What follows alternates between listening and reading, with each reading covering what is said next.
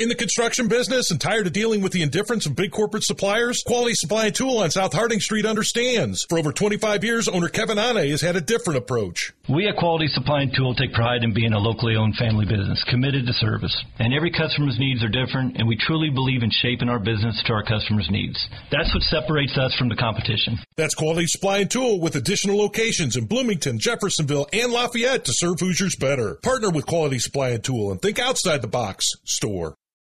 Only the best run here at the Indianapolis 500. Mario, who do you feel you'll have to beat in this year's race? People like A.J. Foyt and Bobby Unser, for instance. Stand by for the checkered flag. Absolutely incredible. Danny Sullivan spun in front of Mario Andretti. A.J. has done it. He has won his fourth Indianapolis 500. Beyond the Bricks with Jay Query and Mike Thompson. Brought to you by Quality Supply and Tool. Think outside the box. Store on 93.5 and 107.5. The Fan. Greetings and salutations. Happy Thursday to you. Hoping for a busy day, of course, getting underway tomorrow for the GMR Grand Prix at the Indianapolis Motor Speedway. We have talked about a lot of the different stars on Beyond the Bricks of yesteryear. And again, to set the stage for you again tonight, thank you so much for listening to this show number 9 of Beyond the Bricks in 2023. My name is Jake Query. That is the incredible audio archivist and just in general encyclopedic mind of the Indianapolis Motor Speedway, Mike Thompson. Mike, that's a fair assessment of you, is it not? Oh, I think that's being very kind. I appreciate the plaudits. I like to say that I'm an enthusiast. I don't know if sometimes people say you're a historian. I don't believe that's true. I mean, I'm an enthusiast and I love the history of the Speedway, but I appreciate the plaudits nonetheless. Oftentimes when we talk about something as in depth as we do the Indianapolis 500 and the Indianapolis Motor Speedway, people might say, Mike, well, you should get a hobby. And my response would be, what do you think this is, right?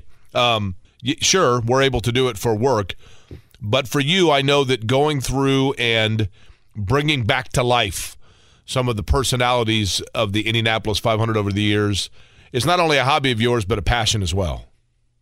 Oh, absolutely. I get a real buzz out of the fact that you can hear audio from people that you never thought was possible. I mean, we're going to hear later in the month, I found an interview with Ed Elysian, who I had never heard his voice before. And Jerry Hoyt, same way. I didn't know what Jerry Hoyt sounded like. And you don't realize that's the case. I think we take for granted that we know, Marcus Ericsson and Colton Herta. We know what those guys sound like because we hear them so often. But there's a lot of drivers that I was thinking about, and I'm thinking I've never heard their voice ever, and I ran across some sound of Jerry Hoyt, and I got really, excited. I was like, this is the first time I've ever heard Jerry Hoyt's voice. So, I really, it's a passion for me to find these clips, and it's really exciting for me to have the opportunity to share them. One of the names that we talked about in past shows here on Beyond the Bricks was the 1927 winner, which was George Souders of Lafayette, who had attended Purdue University before winning the Indianapolis 500. That win, by the way, came on May 31st of 1927. That was just 3 days after the birth of our focus and spotlight tonight. And, Mike, it is one of the stories, like so many at the Indianapolis Motor Speedway, that involves both triumph and tragedy. It involves laughter. It involves emotion. It involves sadness. But in totality, and I think tonight, even though we will obviously touch on some of the tragedy because it's part of the story, there is a celebration in the career of the man that was born in Allentown, Pennsylvania on May 28th of 1927. There's a reason he was known as the Clown Prince of Auto Racing and why he was so beloved, not by fans only, but by competitors as well. Tonight, Mike, we're going to talk about Eddie Sachs. Yeah, and I think when you think about Eddie Sachs, I think there's two things that immediately come to mind. Obviously, one is the sad way we lost Eddie Sachs, for a lot of people. But for me, I think of Eddie Sachs with a smile on my face because that's every picture I ever see of Eddie Sachs, he has a smile on his face. And so I choose to remember Eddie Sachs with a smile on his face and always laughing and always joking and always trying to have – you could tell he was the guy who was always trying to have other people have fun. And in some of these clips tonight, I think that's really going to come across. So I hope people, enjoy listening to Eddie because he was a very gifted storyteller and really enjoyed people. I think, Mike, when we talk about Eddie Sachs, and I'm not talking about the way their careers ended, it would be disingenuous for me to say, obviously, that I knew Eddie Sachs. His racing career ended before I was alive. But in reading about him, in knowing about him, in talking to people like Donald Davidson that were around when he was racing, like the late Robin Miller, who, talked to and knew and covered those races. I think Eddie Sachs, to put it in modern terms, so to speak, would probably be like a Dan Weldon in the fact that he was gregarious. He enjoyed a good laugh and a good prank. As you said, always smiling. But I also think, Mike, one of those drivers that the thing that made Dan Weldon so special, he was a guy that when he won the Indianapolis 500, fans felt like they were represented as a fan because he had a great appreciation for the race. He had a great understanding of the history of the race. And Dan Weldon would be the first to tell you maybe he didn't have that when he first came there. But I think people felt like Dan Weldon's appreciation and humility when it came to the Indianapolis 500 made him themselves. They saw themselves in him. Tony Kanaan would be very similar as well. Eddie Sachs is a guy that had that spirit during the course of his racing career. Oh, absolutely. There's no question about it. There's a famous film for television for CBS called On the Pole with Eddie Sachs. And when Back Home Again in Indiana is being sung, Eddie Sachs is weeping, visibly weeping, carried away with emotion with how much he loved the Indianapolis 500, Indianapolis Motor Speedway. And Dan was, I think, the same way. I remember specifically a very specific time I had come through the tunnel, and Dan was being interviewed on the public address by Tom Carnegie.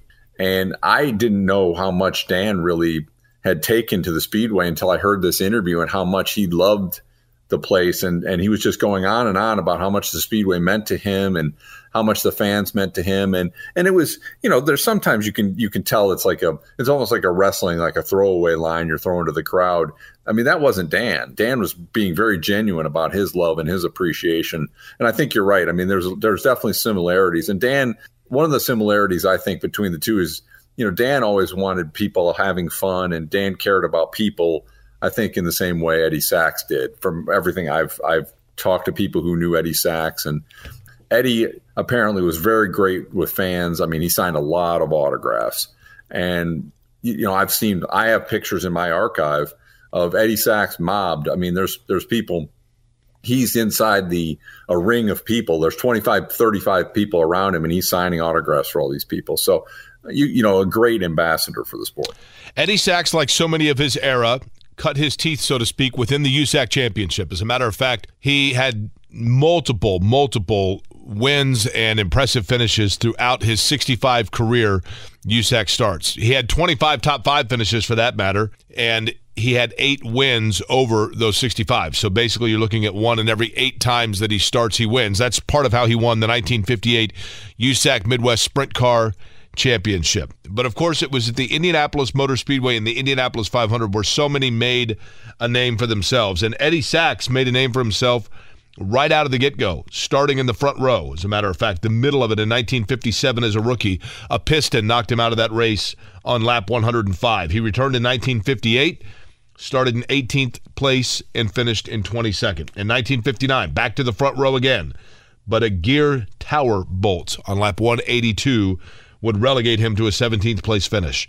Then Eddie Sachs, from a qualifying standpoint, breaks through. Mike, not once but twice, Eddie Sachs became a pole sitter at Indianapolis. That's right, and we're going to hear an interview with Sid that he did with Eddie Sachs in 1961, and again, it shows kind of both sides of Eddie Sachs. There's the playful kind of fun side, but also he won the pole right after the tragic passing of Tony Bettenhausen, and you can tell how much losing Tony Bettenhausen meant to Eddie Sachs in this interview that we're going to hear in a few seconds. It really definitely moved him. And so it really showed the two sides of Eddie Sachs. There was the fun, playful, comedic side, but there was also a very serious side of him that shows through that he revered guys like Tony Bettenhausen, and it really meant a lot to him when they lost Tony Bettenhausen. So 1961, for the second straight year, Eddie Sachs was a pole sitter. As we'd mentioned, he won the pole in 1960, but again, All of a sudden, Lady Luck rears her ugly head, or his, depending on which way you want to look at it, I guess, on lap 132, and Eddie Sachs would finish 21st. Comes back 1961, wins the pole again, and then later talks to Sid Collins. He is one of our more loquacious drivers. For example, hi, Ed. Hi there, Sid, and it's really a pleasure to be on the pole position. If this last 12 to 15 minutes works out well, we'll have it made. Well, Eddie, does it make you feel a bit of a tingle to know that you have done something no other driver has ever done? Yes, Sid, because I had my heart in today, but the most important point was when I came into Victory Circle, or into the qualification section, I really wanted to present Tony Homan with a present.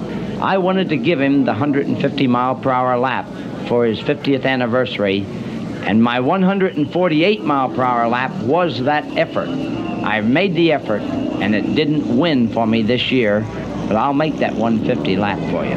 Well, I know that you've probably felt something very sincere in your heart about your good friend who would have been here competing with us today, didn't you, Ed? I felt that we lost more than just a race driver. Everybody knows Tony Bentonhausen, but we lost, honestly, the greatest racing driver that ever lived in the history of this nation.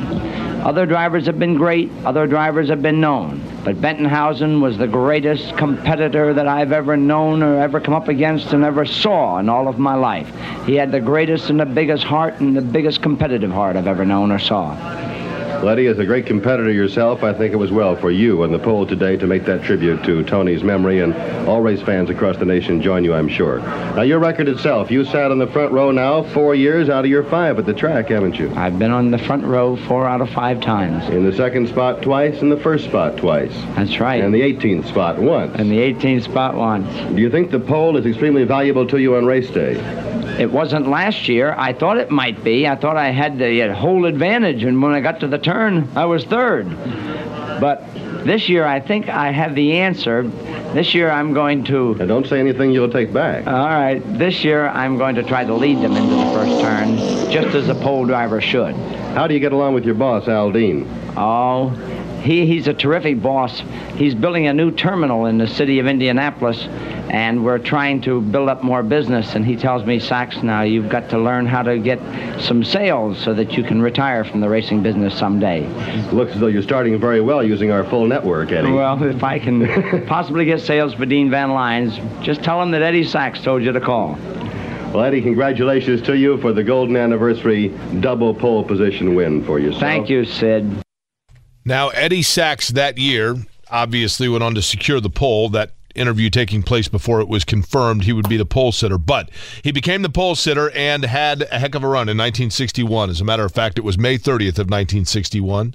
That was the 45th running of the Indianapolis 500-mile race. Eddie Sachs starting in the middle of row number 1, and a whale of a day. He led 6 different times for 44 laps. Most notably, within the last 4 laps of the race, Eddie Sachs was leading. But it was in that race, late in the race, when it looked like he had a win in hand, with just a couple of laps to go, Eddie Sachs suddenly surprised everybody by coming to pit road. Of course, that cost him the win. He finished second. This is how it sounded on the Indianapolis Motor Speedway radio network in 1961. Now coming in for a pit stop is Eddie Sachs. A surprise, a pit stop for Eddie Sachs coming in. Let's see if we can pick him up from here, because John Peterson is not in the south pit. He's gone to victory lane. So it's a great break for A.J. Foyt, and if he passes him in this pit now, Eddie Sachs will come in second instead of first.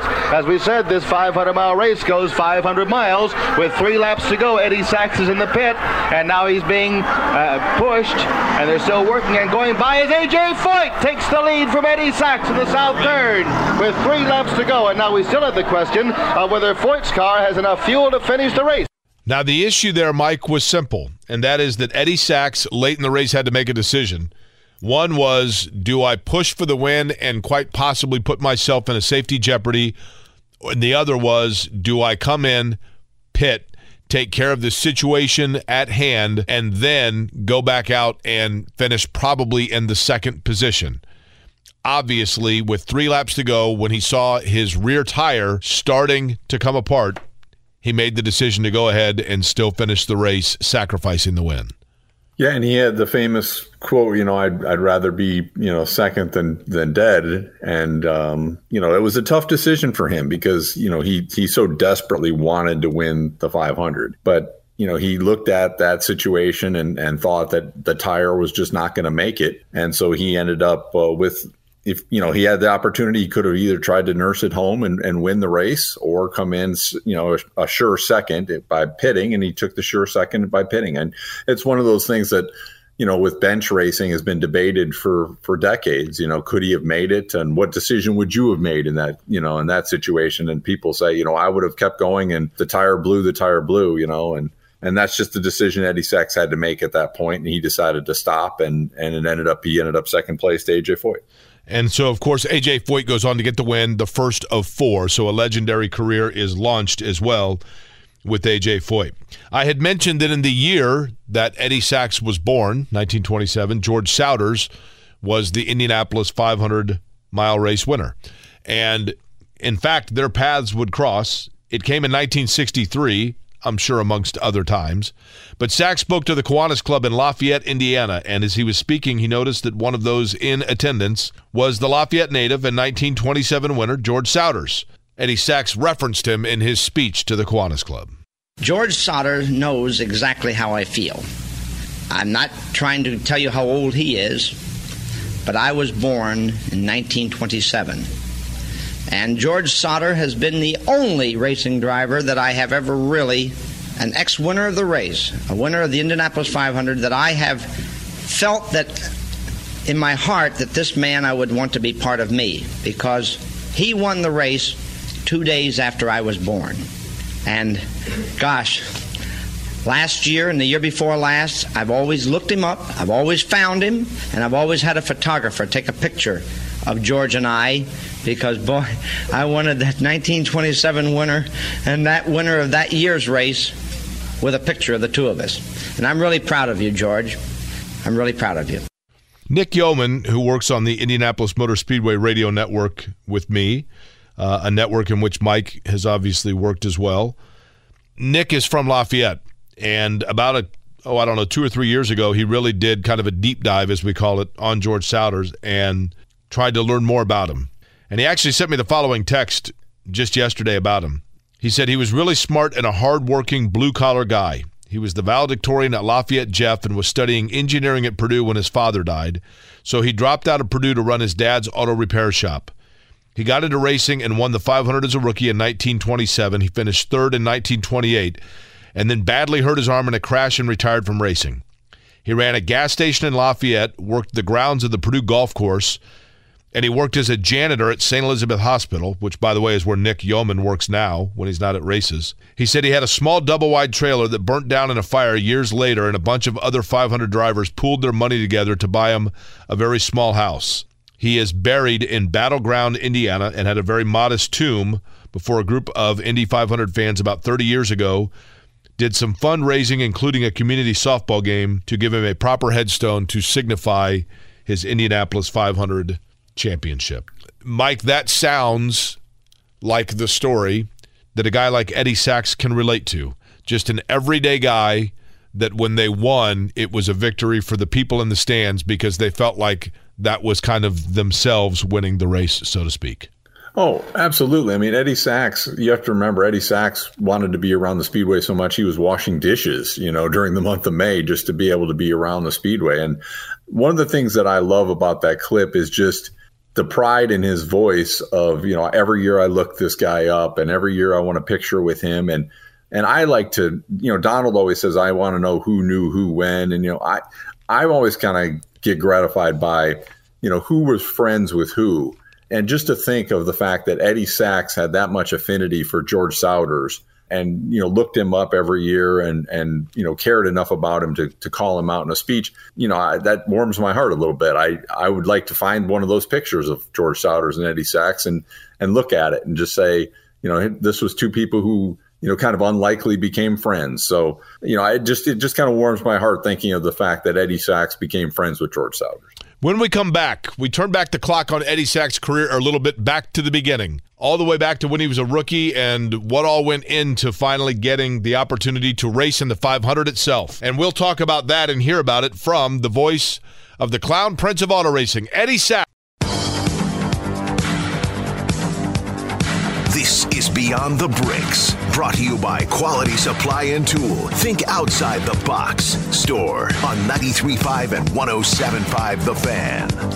And we are most appreciative of their sponsorship towards this program. Jake Query along with Mike Thompson, Sam Fritz, Eddie Garrison among those behind the scenes.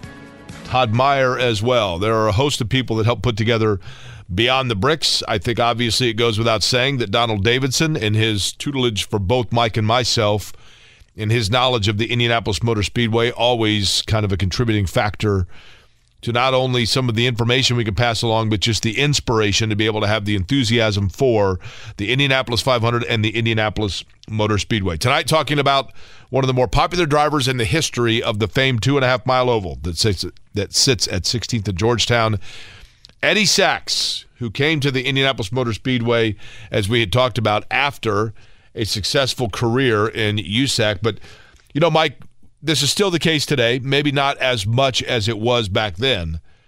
But the reality is back then that, you know, you drove in USAC and you were running on, you know, different tracks throughout the Midwest, under lights on Fridays and Saturday nights, and putting your car in the back of your trailer and going to the next place to race the next night. And the ultimate goal for so many drivers was to tabulate enough wins, enough sponsors, enough results to get yourself to Indianapolis.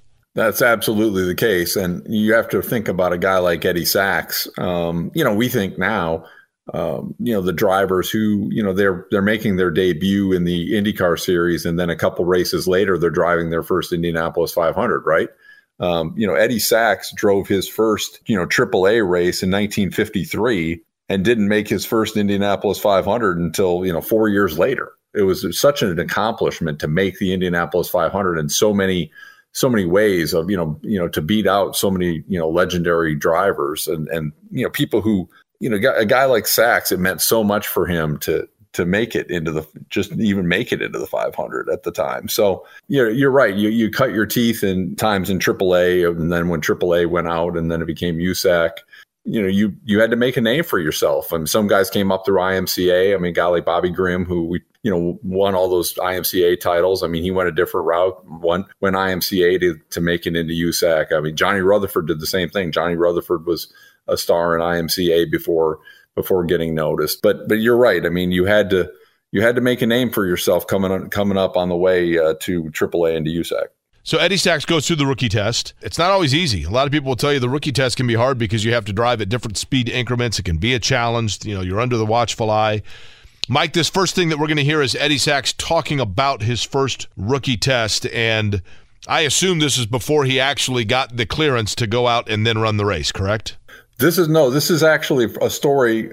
A lot of these sound bites are from this 1963 Kiwanis Club dinner. So he, at this point, has driven in the 500 and led the 500, but he's relaying stories from his past.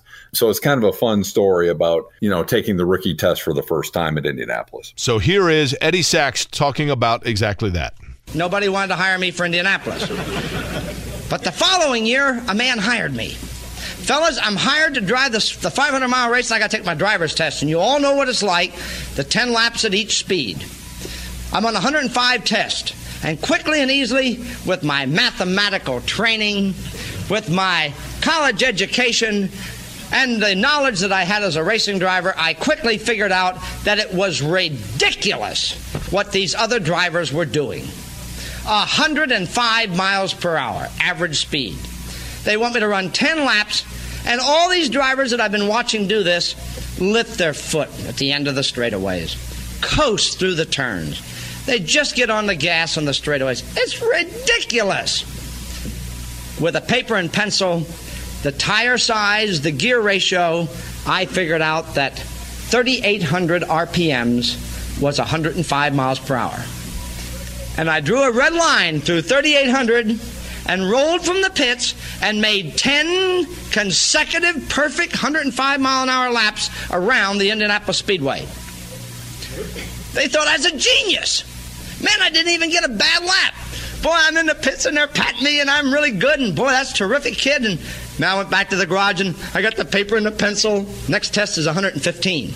Boy, and I figured it out. 4,300 RPMs. Drew a red line through 4,300. I left the pits through the first and the second turn, boy, and I'm on the back straightaway, and I drove the needle up, and I got her to 4,300, and I leveled her off, and I held her steady. Now, when you're on a driver's test, you must always stay over on the inside half of the track, because the track is open for practice. And let's take Roger Ward as an example. If Roger Ward were practicing, and I'm running a 115-mile-an-hour test, when he passes you, it's something like this. So, boy, you stay way over on the inside. I'm way over on the inside, and by the way, when you're way over on the inside, it's just like this. The Indianapolis Speedway is built like a great rectangle. If you're over against the outside wall, when you get down to here, you can turn from the outside and come across the inside and skim across the corner and then drift back up to the wall again. But when you're on the inside of the track, when you get down to the end down here, it's a solid left-hand turn. Man, I got her there at 4,300, and I'm holding her steady.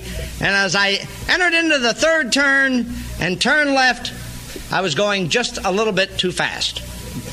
Now, I knew I was going too fast, and I knew that I had lost control of the car, because the first thing that I heard was the voice of Firestone.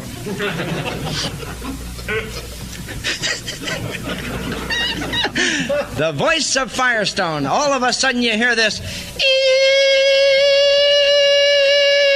Man, they'd always told me, all the old-time drivers had told me, if you ever lose control of a car, if you ever lose control of the car at the speedway, get set for it. Get ready to hit that concrete wall, because it's a tremendous concussion. Reach down between your legs and grab the drive shaft. Boy, and I reached down and I grabbed the drive shaft. Man, I got her, and I got a hold of that drive shaft. I'm hanging on to that drive shaft, and I've got my head ducked down, and I'm pulling myself tight, and I said to myself, when am I going to hit the wall? When am I going to hit the wall? When am I going to hit the wall? When am I going to hit the wall? When am I going to hit the wall? When am I going to hit the wall? When am I going to hit the wall? Fellas, that car spun 3.5 times, went 565 feet, never hit a thing, stopped on the infield, perfectly safe, but I don't know that. Man, I'm down there waiting to hit that wall. Eventually, Eddie Sachs, who, as you can tell, and this is fabulous audio, Mike, just fantastic. Eventually, Eddie Sachs passed his rookie test, which, of course, leads to another story. In 1953, I failed my driver's test. Naturally, I explained to you how. In 1954, I returned to the track and failed my driver's test. I became the first man in the history of the Indianapolis Speedway to fail his driver's test twice. There have been some men that have failed it once and have never come back. There have been some men who have failed it once, have come back and passed it. But there has never been anybody that has failed it twice. In 1955, I failed my driver's test again. I made sure that nobody would ever break my records. And in 1956, I passed the driver's test and became the first man in the history of the track to run a 40-lap test. I ran 10 consecutive 105s, 10 consecutive 115s, 10 consecutive 120s, 10 consecutive 125s. We didn't have a speedometer, we didn't have a tachometer, we didn't even have an oil pressure gauge in the cockpit with me. We took all the gauges out of the car and we just put me in there. And with just me in the seat of my pants, we ran the most perfect driver's test that has ever been run in the history of the track. And immediately they called a big press conference. And all the newspaper men and the TV and the radio guys, they all assembled at one point and they all started shooting questions at me. And the first question, one newspaper man said, "How did you do it?" And I looked at all of them and I said, "Well, fellas, I've had more experience than all the other drivers. And then I qualified for the race, and I was the 34th fastest. I missed her by one slot. And that one slot changed my whole life. It's funny how things can happen to you. But I stood there. If a man couldn't start the race, I could go. I had my engine running. They're on the pace lap. If the 33 can't start, I can go.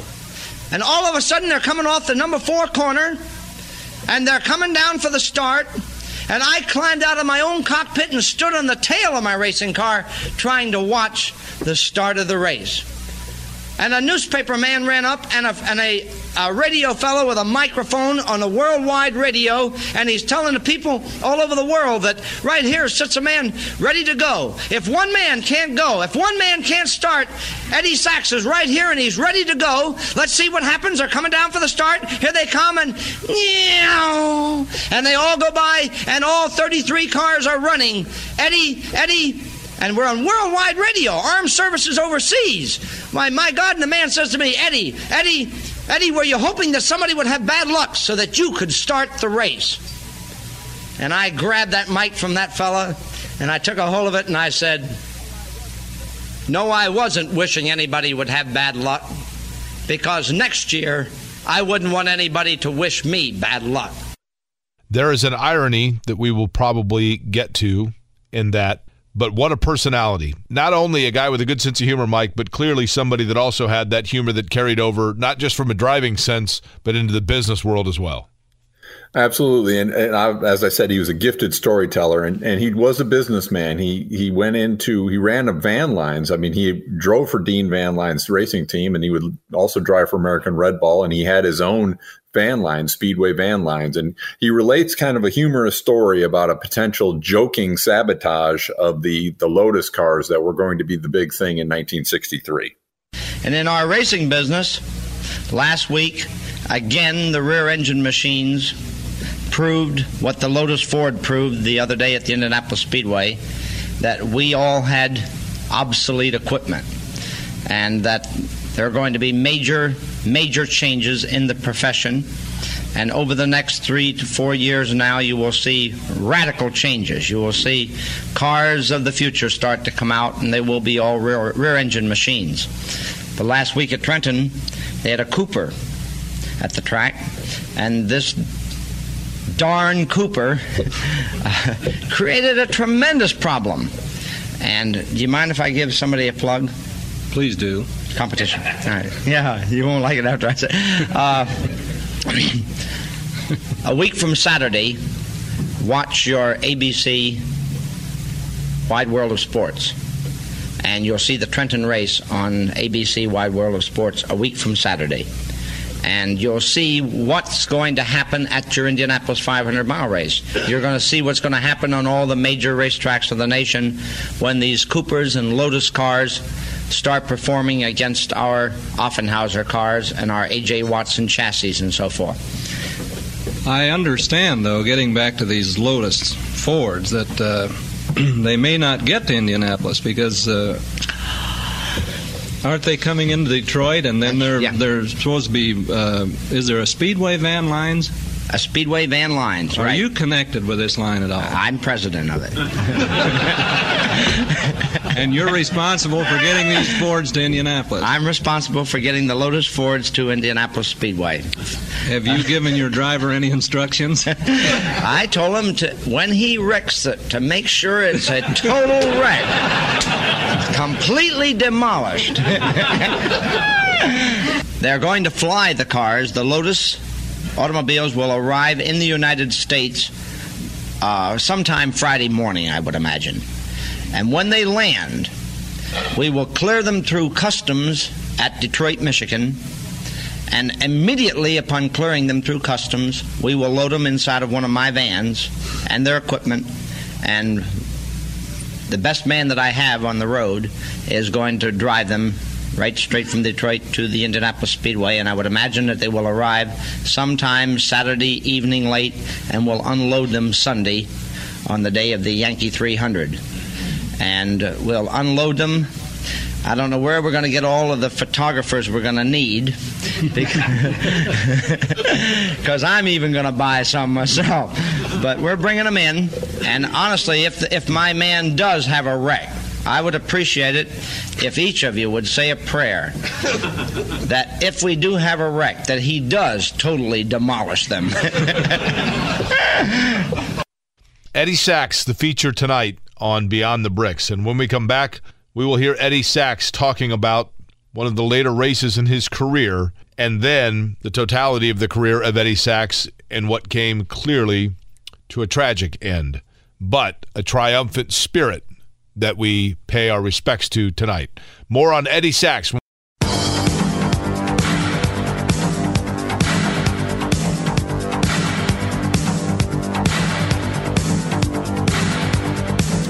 Jay Query, Mike Thompson, Beyond the Bricks here on 93.5, 107.5 The Fan. Thank you to those of you who are listening tonight to our tribute, our look back at one of the great personalities, one of the great men and great drivers in the history of the Indianapolis 500, Eddie Sachs, who we led off the show by talking about how he was very vociferous. He was very transparent about what the Indianapolis 500 meant to him.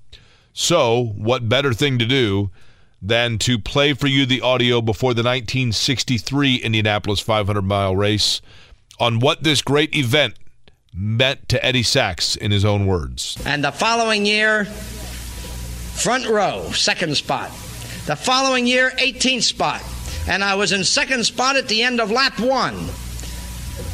The next year, I was in second spot. The next year, I was on the pole, and I darn near won the race.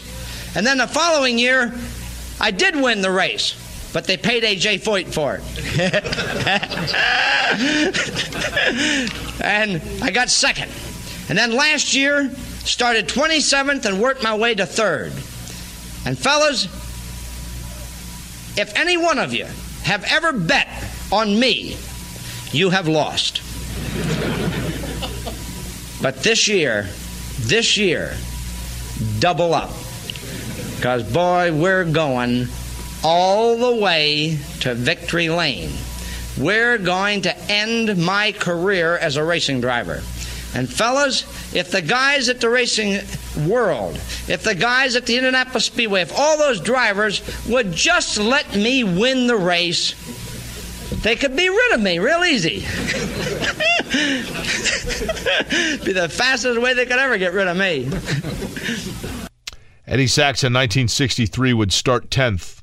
He was involved in an accident on lap 181 and finished 17th. In 1964, Eddie Sachs, the Clown Prince of Racing, started 17th in the Indianapolis 500-mile race.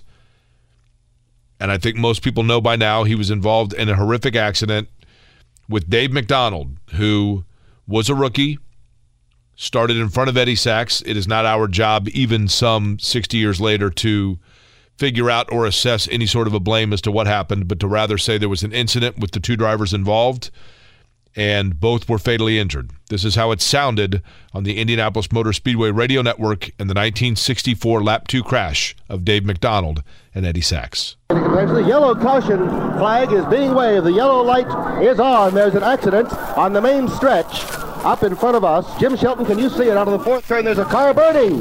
Jim, come in. Sid, there has been a spectacular crash almost at the head of the main stretch. There's so much fire and so much smoke, I am unable to see any car at all. Now the smoke is clearing away. We'll try to get the glasses on it, and perhaps somebody from the tower can see, Sid. Somebody did not make that number 4 all the way around, and kerwoom, right into the fence, and the yellow caution light is out. These drivers are using extreme caution, and we must compliment each and every one. There seems to be a fire in the pit area right now. That fire was a huge ball of fire, and of course a black cloud, literally and figuratively, over the greatest sporting event in the world. And unfortunately, as we often say and often hear, it is that fine line of the danger and the risk that, of course, was always there and always present, and nobody knew it better than Eddie Sachs. It goes without saying. But Eddie Sachs and Dave McDonald's fatal injuries were confirmed in that exact same day, And later, in what is now a very famous clip, Sid Collins, the voice and chief announcer of the Indianapolis 500 and Indianapolis Motor Speedway Radio Network, gave his impromptu eulogy of Eddie Sachs. And now here's an announcement of the public address system. Can we pick this up? It is with deepest regret that we make this announcement. Driver Eddie Sachs was fatally injured in the accident on the main straightaway.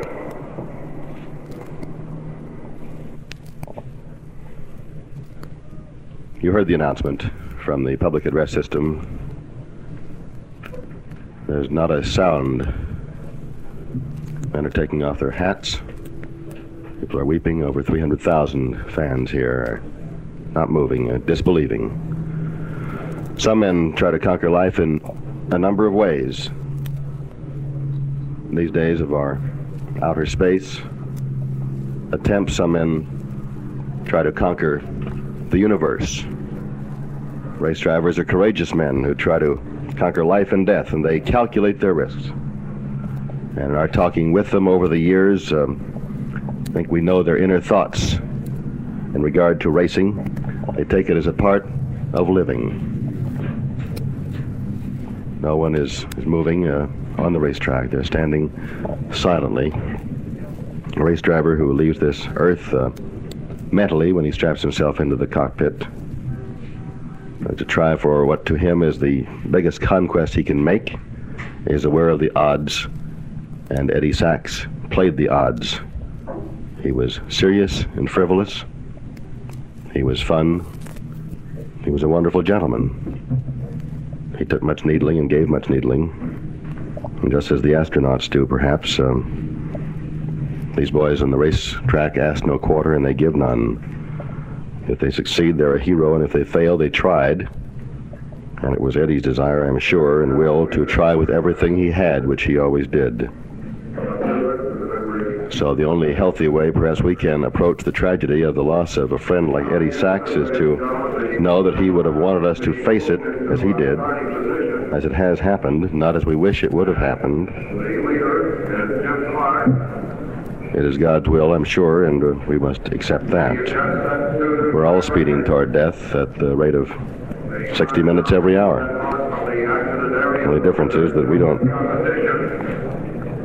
know how to speed faster, and Eddie Sachs did. And so since death has 1,000 or more doors, Eddie Sachs exits this earth in a race car.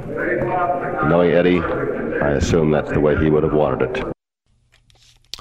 In fact, just a year earlier, Eddie Sachs confirmed perhaps that exact assumption.